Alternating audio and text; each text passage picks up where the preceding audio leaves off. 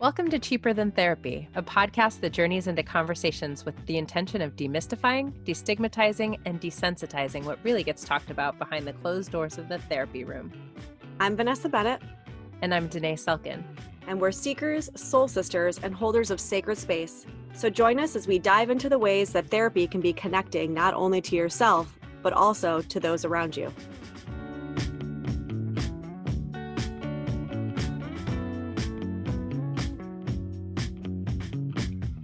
Holy shit, y'all. Yeah. It is our 50th episode. Can you believe we've done 50 of these? No, I'm insane. I'm freaking out a little bit. It's kind of insane, right? Because we really just thought that I don't think that we thought that this wouldn't be a long-term thing, but I think we were just kind of like, let's just do it and see what happens. And, we didn't really have any expectations. And here we are on the other side of 50, and it feels good, and it still feels good. And there's still new ideas, and we're still exploring. And, I'll give a little shout out to Miss Emily, our producer, who's been with us since the beginning and busted her ass. Yeah. And just with us, right? Like brainstorming with us and I don't know, doing all the things. Yeah. I feel, I think it's been so amazing for us throughout 2020. This podcast gave us an opportunity to be together on a pretty regular basis, even if it was over Zoom. And that's been amazing. But also I feel like we've gotten to speak to so many people that we both feel so deeply inspired by the work that they're doing. That's been really motivating and, challenged me to step up in the way that I'm holding space for healing and holding space for my own healing, obviously. When we started this, the pandemic hadn't happened yet. Right. And it happened pretty short order after, maybe a few months or something. No, it was like a week or two. We made the decision to do it and we were like, playing with like, what would it look like and names and stuff. But then we started recording, I think we'd recorded one and then it was like lockdown. What's interesting about that, I think almost like from an energetic perspective, is when you were saying it kept you and I connected, it kept us connected to the world of healers and just the community that we are a part of and want to continue to be a part of. And in some way, it almost feels bigger than us, like the time that we started it. And, and I obviously had a baby, right? Like I had a baby literally like a week after or a week before our first episode kind of thing. It was all around the same time. Yeah. And, like you and I have talked about in other episodes, I wasn't able to have community around me to support me with having this new being, right? And neither was John. And so in a way, the timing was so divine because it really it ensured, or rather almost forced me to make sure that I was still connecting with you, connecting with other people, kind of having these kind of conversations that have nothing to do with being a mom, that have everything to do with me and filling me up and making sure that I'm staying grounded and making sure that I'm myself, right? Like staying connected to myself, which I think so often, especially with moms in the beginning, you lose yourself, normally. I feel like it's a normal thing, but it can get dangerous if it gets too far along. And add that on top of the pandemic. And I actually think that when I look back and kind of give it that 30,000 foot perspective, I realize more now how much of a lifeline I think this podcast was for me. That just kind of made me emotional listening to you say that. I think because there were so many times throughout this journey that I was watching you in awe, knowing that you were like physically healing from having a baby. Sitting in my closet. Like, give me a minute. Hold on. I'm leaking. Like all of the, all the mom things. And like me, like, look at her. And she's still like so dropping into herself, capital S self, in a way that I know I didn't right after having a baby. Like I was like, you're amazing, B. That's phenomenal to me. Yeah. It's like, you realize in the beginning too, especially when you're somebody who's very body oriented and had such a strong meditation practice and a strong movement practice. And then you have a baby and that naturally goes out the window, especially in the beginning with no sleep and, healing. I ended up having, emergency C-section, all the things. And in a way, as much as I can beat myself up for losing touch with my seated practice, in a way, this was actually an ability too for me to drop in that way. And so when I look back, it was this ability it was meditation, right? Because if you're really dropped in and you're really focused and you're really present in a conversation in a way where you can feel it in your body, we've all had those conversations that are just like exhilarating and you leave feeling like inspired.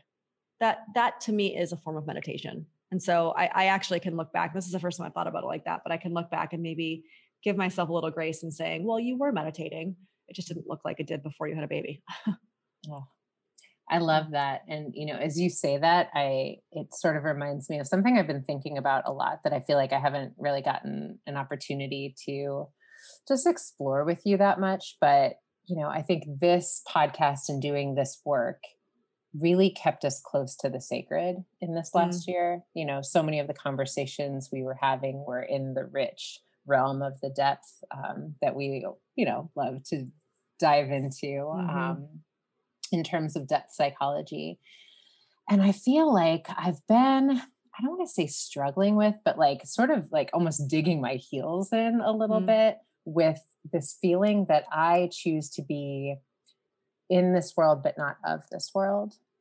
And I've really, obviously I'm in this world. I do work in this world. I'm connected to the physical realm of, people in this world, but I've just been consciously allowing myself to disconnect from a lot of the, I don't want to say noise, but the day-to-day goings on, right? Like since the insurrection on the Capitol, I have not watched the news. I feel like it was like really, one of those points of like, ooh, I can sort of be the witness of what is happening on my nervous system as I'm watching all of this and taking it in. And obviously I'm aware of like what's happening. My clients talk to me every day about what's happening in the world, but I've really, I don't know, I've sort of stepped back from ingesting these constant news cycles and the constant awareness of what is happening over and over and over. And I'm curious because I feel like you're always really good at bringing me back into like the line between the spiritual bypass and the like, like being conscious.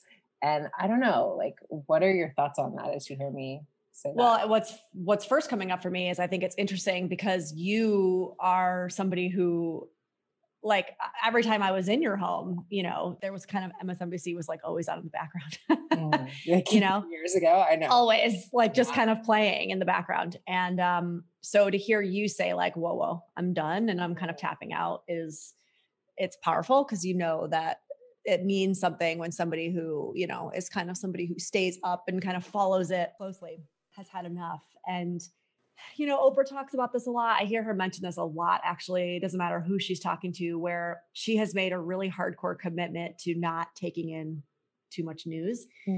And for her, it sounds like she has got the balance down pretty well between staying connected and up to speed on what's happening, but also not getting in too deep. And I don't know, maybe for me, if I were to say what's my line, it is in the body, right? So like you said, it's like you can start to feel it. And sometimes, by the way, I mean, social media and news cycles are designed in a way that are addictive. They are designed in a way to keep us on consuming for as long as possible, right? And so there are times where, and for me, like Twitter is kind of my news source because the thing I love about Twitter is like, I can go on, I can find out what's going on about a specific incident and then I can turn it off. Right.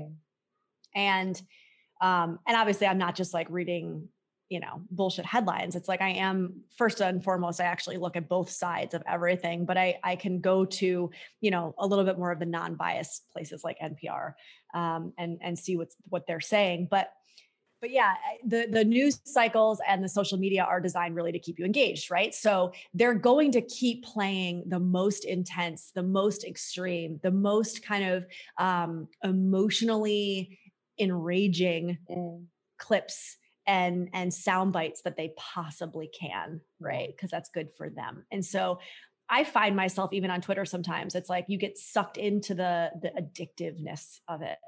Like I'll be scrolling and I'll be looking and I'll be reading and all of a sudden it's like I blink my eyes and like 20, 30 minutes has gone by. And I have that holy shit moment where I have to be like, whoa. Okay, it's going off now. Because if I didn't have that moment, I would just keep going and going and going. And that's exactly what it's designed to do. So I give myself a little bit of grace just because I know that like those powers are a lot stronger than me. You know, like there's a lot of research into algorithms and the ways that our brain works that keep us engaged at play there. But it's a body thing. It's like that moment of like, oh, I feel icky. It's consumed or taken over me. That's when I'm like, yeah, tapping out. I think that's spot on. And I think that, actually what it was for me that I stopped with the sort of like the background noise of the news was 2016 election.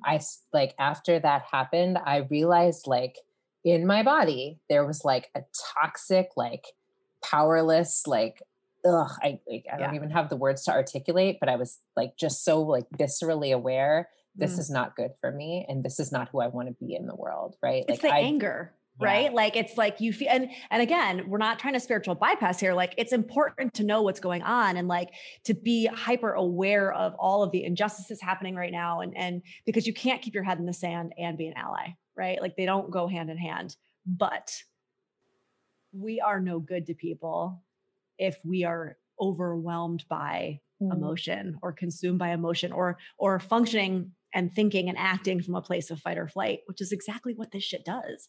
It triggers our fight or flight response. Well, see, I guess that's where I struggle a little bit because the Social Network, right? We all saw, well, many of us saw that documentary and realized, those who weren't as aware as maybe you are of like how these, not only these news cycle, but these social networks like are basically like marketing. Yeah, I was in advertising, y'all. Like I know how this shit works. There's a lot of psychology behind this. Okay. Like we know what we're doing to get you to eat like butter or whatever it is that we're selling you, Right. But like when you see it actually broken down, like this is how this works with your brain. This is what's firing. And this is very deliberate. And there is a way that we are being marketed, frankly, to hate one another. Right? Like people on opposing sides of different issues. There's an echo chamber of like, this is what you're being fed and this gets you fired up. And then you want to do something about it. You want to buy something because of it. Like it's all fascinating. And I find that I'm so struck by it's creating a false narrative, right? Like, and not that there isn't, injustice, not that there aren't like these real social issues that we've had a black light on this last year that like it's finally coming to a head and need to be addressed.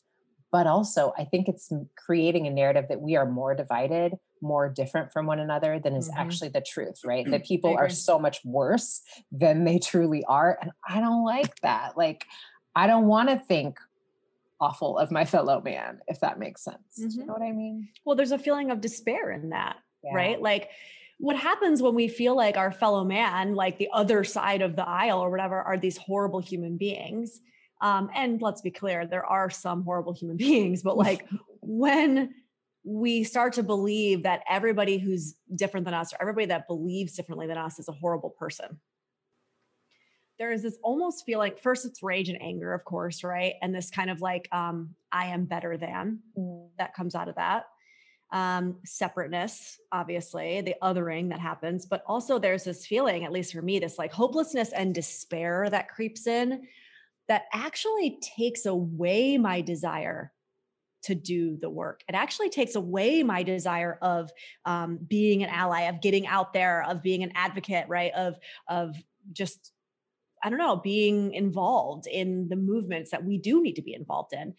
And I wonder if people realize to a certain extent being too consumed by these, I don't know, by the media, by, social, they think they're doing a good thing, but I wonder if they realize actually that in a way, that kind of despair feeling, that hopelessness feeling is actually like taking some of the wind out of their sails, if that makes sense. At least it does for me. I mean, I can't speak for everybody, but of course there's that feeling of like, oh, I have to get out there and like justice and whatever. But when I get to a place where it's like all is lost, like our earth is dying, everything's on fire, the other side of the aisle is horrible. They want to send us back to like, archaic times with like, women wearing bonnets and all this shit. Like when I get into that kind of headspace, like here come the red hooded cloaks kind of thing. It's like, well, fuck this. Like, I don't even want to get out there and make it better for anybody, let alone for them, Yeah. I don't know. It feels comforting to me to talk to you about this because it's a struggle for me, but hearing you say that just feels really validating. And I understand, like, we have to have a balance between healthy rage and, action and, like, activism, and also Self-care. and there has to be a point where we sit down and say, we are not as different as we appear to be. We've got to find some common ground, right? And I guess sometimes what I feel overwhelmed by is the othering, the different sides of this, the staying in the rage. Like staying in the rage for too long does bring me into that space of just like hopelessness, and I can't survive there. Like that is not a sustainable place for me to be. Well, and I've witnessed, I know you have too, very close family members of mine who have lived in or existed, I won't even say lived, existed in a subtle state of rage pretty much their entire lives, and it's trauma-based. I get it. I'm not blaming. And it comes from a place of needing to survive and, feeling like it's not safe enough to be in a space of love and groundedness and, open-heartedness and all of these things that we practice. But for me, that's been a really great mirror to see that I don't want to live there. And I did live there. I was there until I was probably about 25 and I started doing my own therapy and my own work. And I had it reflected back to me by somebody who was a best friend of mine for many, many years. And she said to me, you're really angry. I remember this conversation so well. I was probably 24. And she's just like, why are you so mad? Why are you so angry all the time? And I just realized it was what I had learned, and it was survival, and I needed to do the work, and that was it. I started going there, but I made a commitment to myself a long time ago that I wouldn't live in that space anymore. And I think I realized a very clear connection, like a sensate connection between getting sucked into that and feeling like I'm back in that place. And I don't ever want to go there again. Yeah, I feel that so deeply. It's just the love feels so much better if we bring it back to a somatic level, and again, that is why I am quite often, especially in my family, sort of, accused of being naive and, like rose-colored glasses and and I'm like, well, then I guess that's what I'm going to choose to be, is the naive little whatever that believes in love, that believes that is the option, right? I hate that because, and obviously I'm the same, right? I'm the what was that quote that I've said a million times? Like ever since she get all fucking zenned out, right? Which is said about me, which I just kind of had to laugh about. Like, I guess that's supposed to be a dig, but I won't take it as a dig because, like, to me, it's a compliment. But I hate that because it's almost meant to shame us back into this space of anger. It's meant to shame us back into this, like, you're not allowed to be in that space of love. Like, you have to be in this space of anger and, bitterness and like pointing the finger and feeling slighted, because that's where we live. And by you breaking out of that, first and foremost, you're showing us that you can break out of it, and it's turning a mirror on us, and we don't like that. Right. But it's that makes me so mad even thinking about it, because I've been in that space too, obviously. And it's just like, no, you keep your shame to yourself. You know what? Like, you don't have to live here with me. You do not have to do the work and be in a place of love and try really hard to look at humanity as good more often than not. That's fine, but don't get mad at me or try to keep me in the space with you. Like, it's my own life, and that's just not what I choose. I don't know. That's just like maybe so, like, even thinking about that got me all fired up, because obviously I've been there.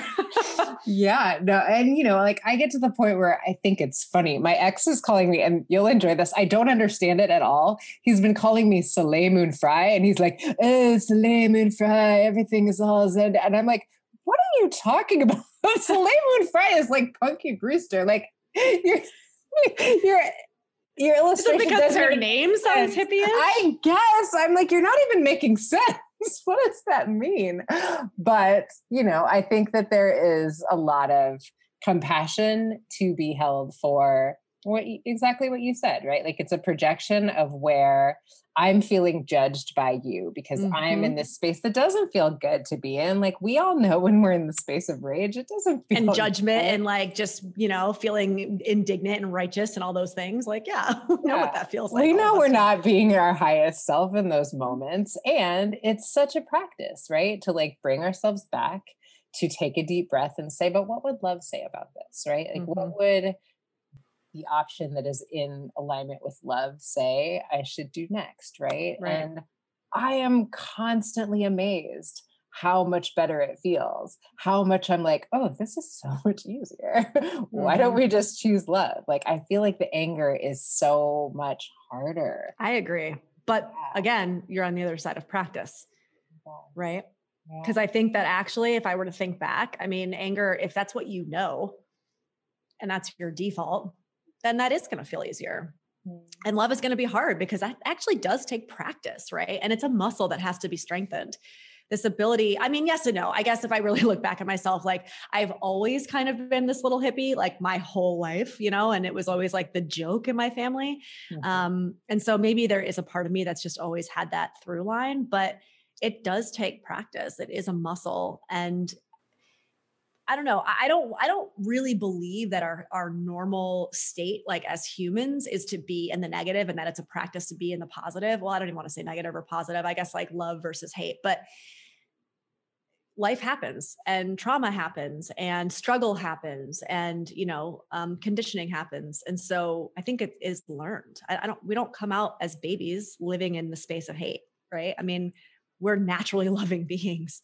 Yeah. And I think that, and this is a little bit like us in the spiritual psychology realm, but I think we are sort of not the common opinion in saying that. I hear a lot of therapists, online sort of pushing back on this idea that like love is our natural state and that's bullshit and stop like spouting that, like, and listen, I do think that like the full range of emotions are what we are supposed to feel.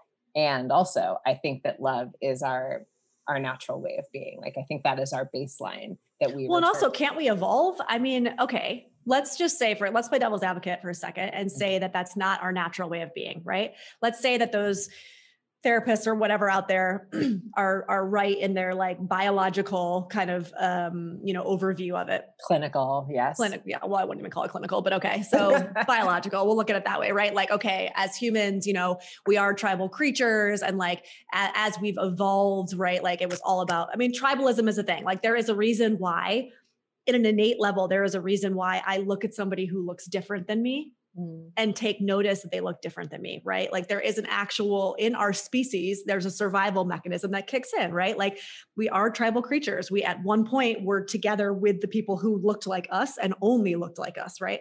So I get that.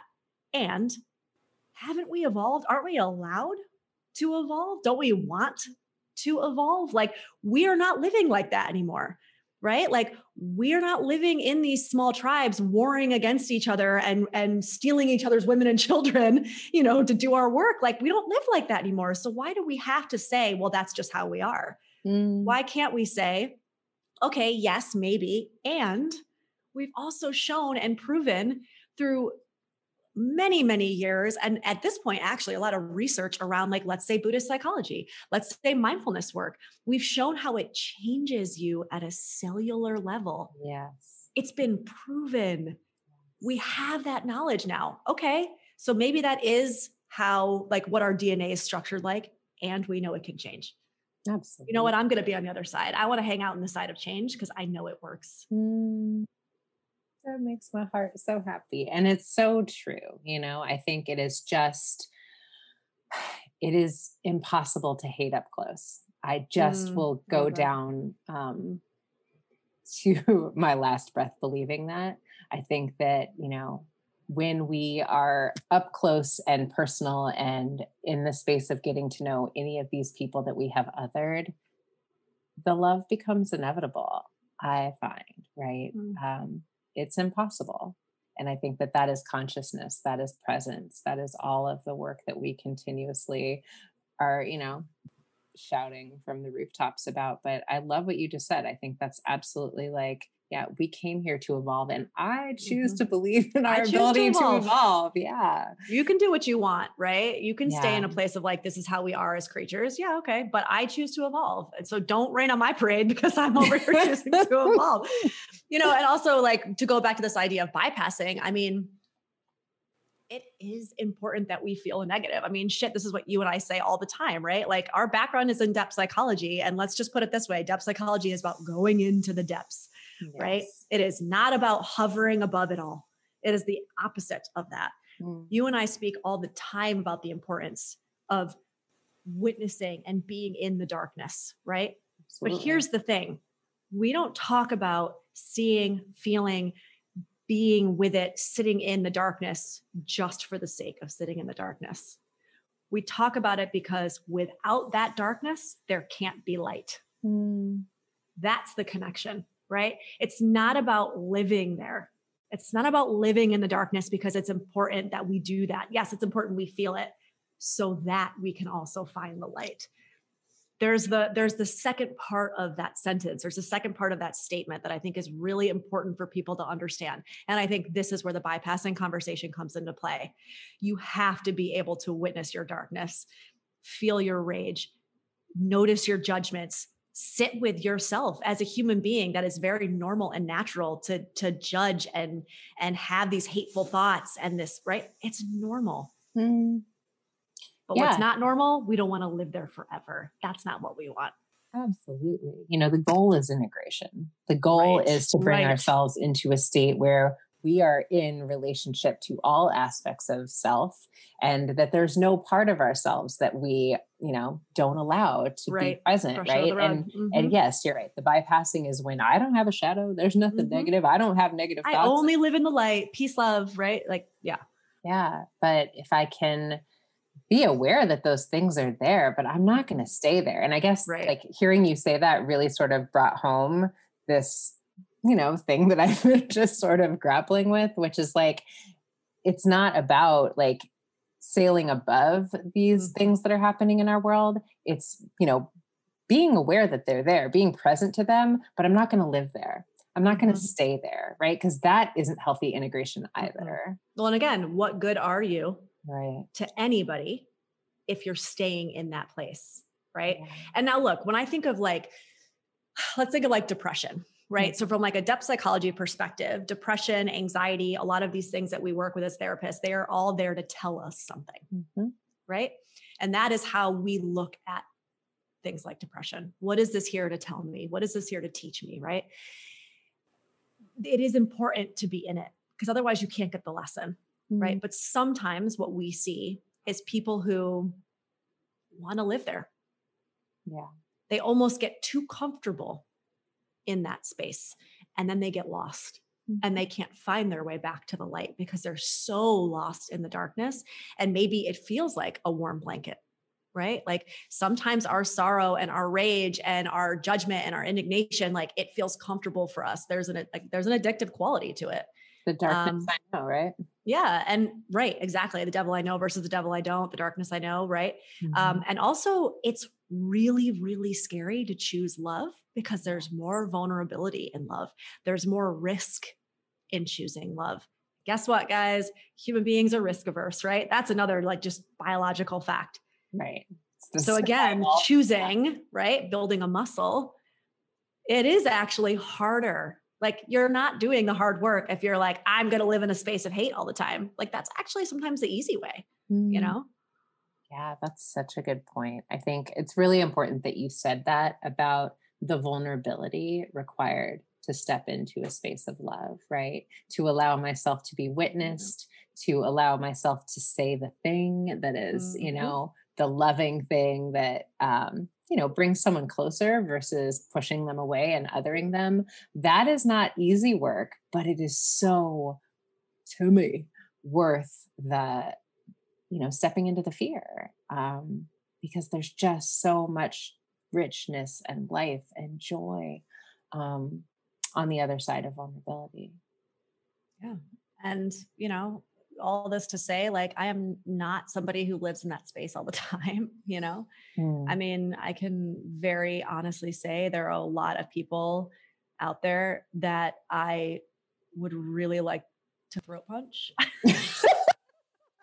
You know, like people like Ted Cruz, people like, you know, Lindsey Graham. Like there are people out there that I'm like, you deserve a real hard throat punch. Why was I not expecting you to say throat punch? And it really just like caught me off guard. Like I'm sure all of us could list a handful of people that we truly genuinely think deserve that, you know? And throat punch? That yes. hell yeah. Aggressive. Yeah. Well, you know, some people deserve it. But in saying that, with somebody like let's say Ted Cruz, for example, I would give him a nice hard throat punch. And then maybe I would want to sit with him and say, like, where is this coming from? Ted, if you're listening, she doesn't really want to punch you in the throat. I do. She might. I don't know. I do. She wants to be curious about why with you. Right. And like you say, you know, and look, this isn't like to get super political, but there are people out there who, look, whether you agree with even like what they agree with politically or not, just as a person, right? Like we can look at our former president, for example, like a nasty person, bottom line, nasty person. You have been really good for me. You know, I said this before in a different episode too, like the police officer that murdered George Floyd. You have been really good for me to be able to say, I see so much pain in this person. Like hurt people. Yes. What happened to you? And when I think like that, it's not that I immediately go into this place of love that we're talking about, but boy, do I leave that place of like hate and I mean, maybe throat punching and go into a space of like, I don't know. I don't know if it's sympathy. I don't know if it's like, I almost look at them as like a child. Like I see them as children, like what happened to you when you were a child. Maybe it's having my own child now where I think like, I can't even fathom the shit that must have happened to you when you were growing up for you to be who you are now. And that breaks my heart, right? Like I don't look at you now as an adult. It doesn't break my heart. But when I look at you as a child and I think about that, that breaks my fucking heart. And so it's important for me when I get into that space of wanting to throw a punch that I also think about hurt people, you know? Yeah. Well, I think so much of our work is always to bring things back to curiosity. And I think that's what you're speaking to. Like when we are curious about what happened to you, we're able to see someone in their fear, right? Because it's always the option of fear or love. And if I'm choosing, you know, to other, to cause harm, to just operate consistency in that lower self frequency, it's always about what I'm afraid of. It's always defending against what I don't want to happen to me or my kind or, you know, whatever the narrative is. But love says, you know, tell me what your journey's been like. Tell me how you got here. As much as he might have a good solid throat punch coming, he was a little boy at one point in his life, right? Ted Cruz was not always the person that he is today. And I think there's something about this work for me has been so helpful. I see my clients as children. Like I can see the children in their faces, right? And it really has shifted the way I experience people in the world. You know, like I look for their inner child. I look for the child within them sometimes when they're acting out in a way that feels like a wounded child. And it just, you know, to your point about being a parent, it's like, how do we hold our children when they're, you know, sort of lashing out in ways that are not their highest selves? We hold them, you know. We hold them and we witness them and we let them move through it. We let them feel it. We let them experience it. And then we let them find the other side. Yeah, I feel like we've got to be more willing as a society to witness each other in that space, you know, and let one another be imperfect, move through things like some forgiveness. Jesus, right. Can we bring some like forgiveness in? Because none of us are perfect. We're all just doing the best we can with the tools that we have.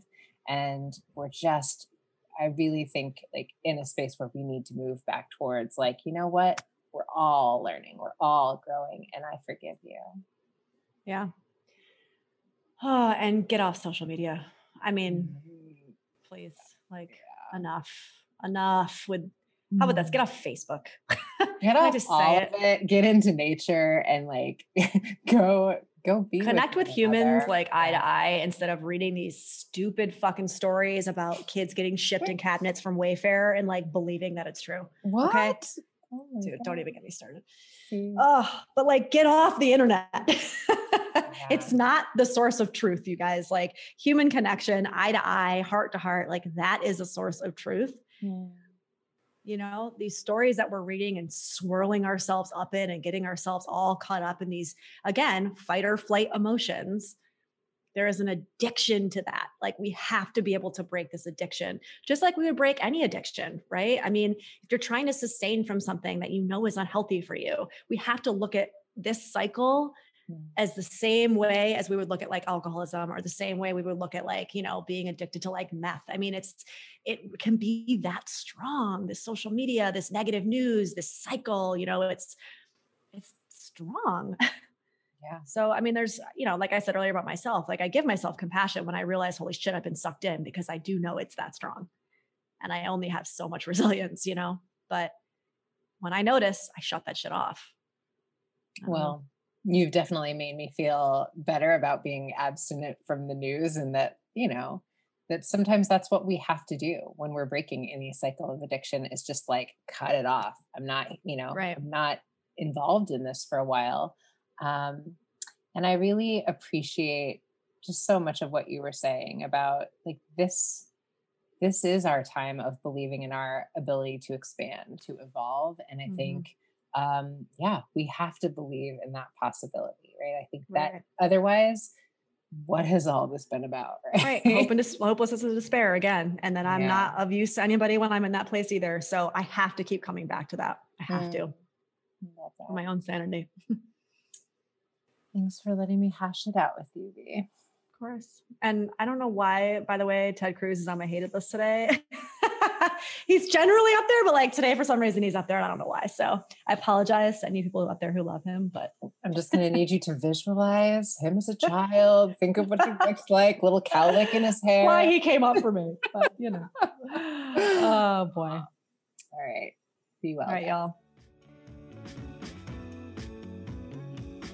Thanks for joining us for this episode of Cheaper Than Therapy. If you enjoyed today's episode, be sure to subscribe on Apple Podcasts, Spotify, or wherever you listen to your podcasts. And if you want to connect with us, you can find us on Instagram at Vanessa S. Bennett And at Danae Logan Selkin.